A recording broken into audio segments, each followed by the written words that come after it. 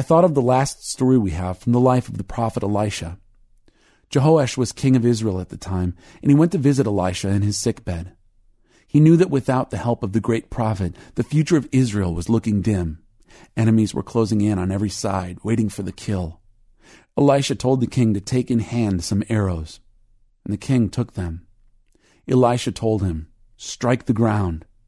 He struck it 3 times and stopped. The man of God was angry with him and said, "You should have struck the ground 5 or 6 times. Then you would have defeated your enemies completely. But now you will defeat them only 3 times. Elisha died and was buried.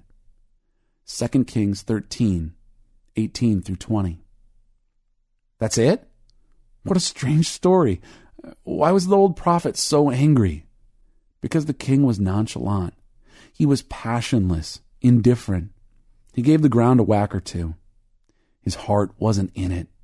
God says, in effect, if that is how little you care about the future of your people, that is all the help you will get. In other words, if your heart's not in it, well, then neither is mine.